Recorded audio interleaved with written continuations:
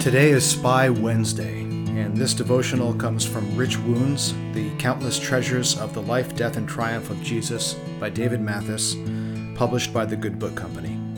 This devotional is entitled, Enter the Traitor. Why was this ointment not sold for 300 denarii and given to the poor? John 12:5. Wednesday went quietly, too quietly. With the previous 3 days awash in drama, Sunday's triumphal entry, Monday's temple cleansing, and Tuesday's tense exchanges, with the silencing word from Psalm 110, now Wednesday comes like the calm before the storm. Out of sight, lurking in the shadows, evil is afoot. The church has long called this day Spy Wednesday. The dark conspiracy against Jesus races forward, not just from enemies outside, but now with a traitor from within. It is this day when the key pieces come together in the plot for the greatest sin in all of history, the murder of the Son of God. The plot thickens.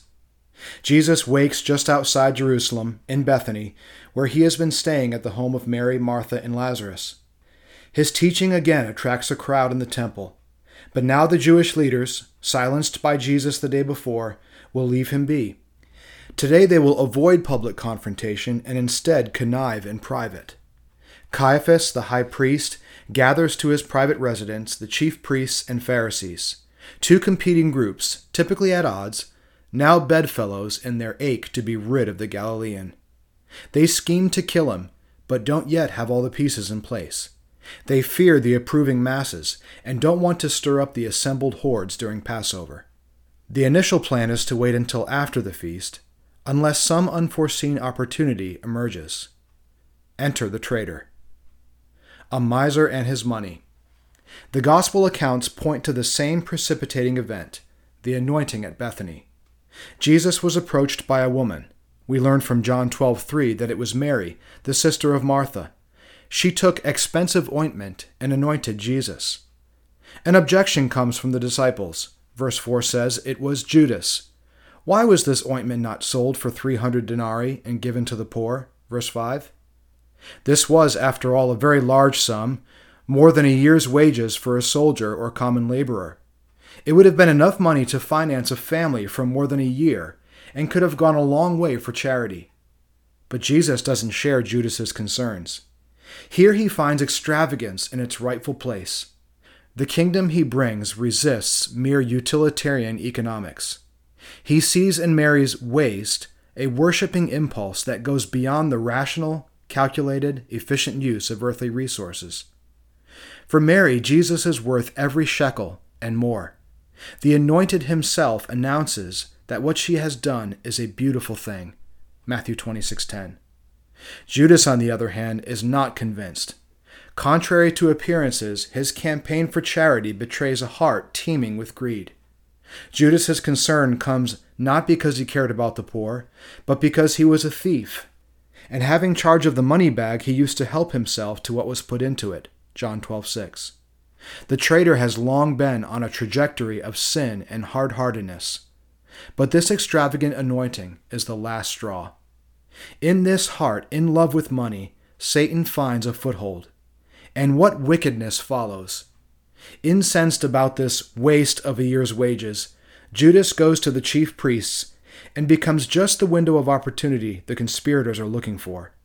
This spy will lead them to Jesus at the opportune time and place, once the crowds have dispersed. And this greedy miser will do it for only 30 pieces of silver, which Exodus 21:32 establishes as the price of the life of a slave. Why the insult of betrayal? Why would God have the death of his Son play out like this?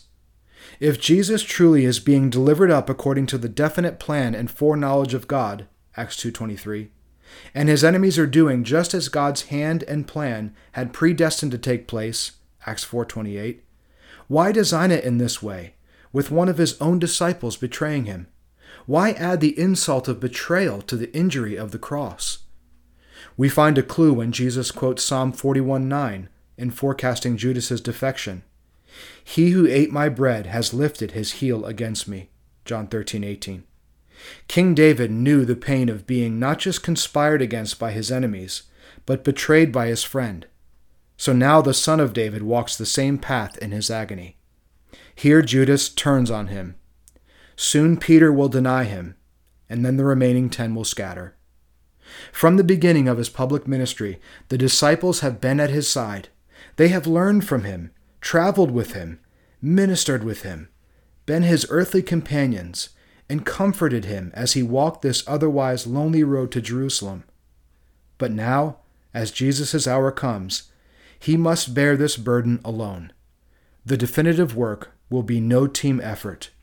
The anointed must go forward unaccompanied, as even his friends betray him, deny him, and disperse.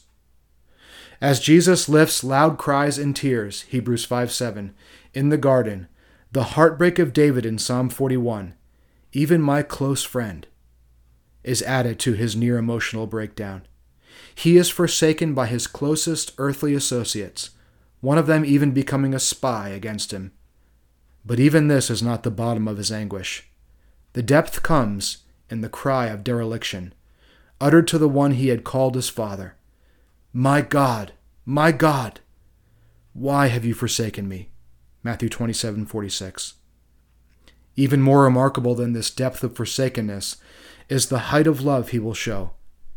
Greater love has no one than this, that he lay down his life for his friends, even when they have left him. Let's pray.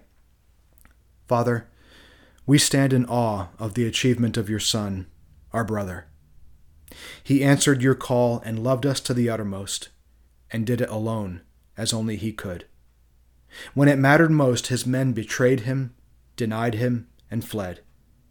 And yet, Father, what faith, what obedience, what love, what a salvation. We do indeed treasure him and his work, and him in his work. Make our own lives grow in their echoes of his faith, obedience, and love. In the name of Jesus, our Lord and Savior, we pray.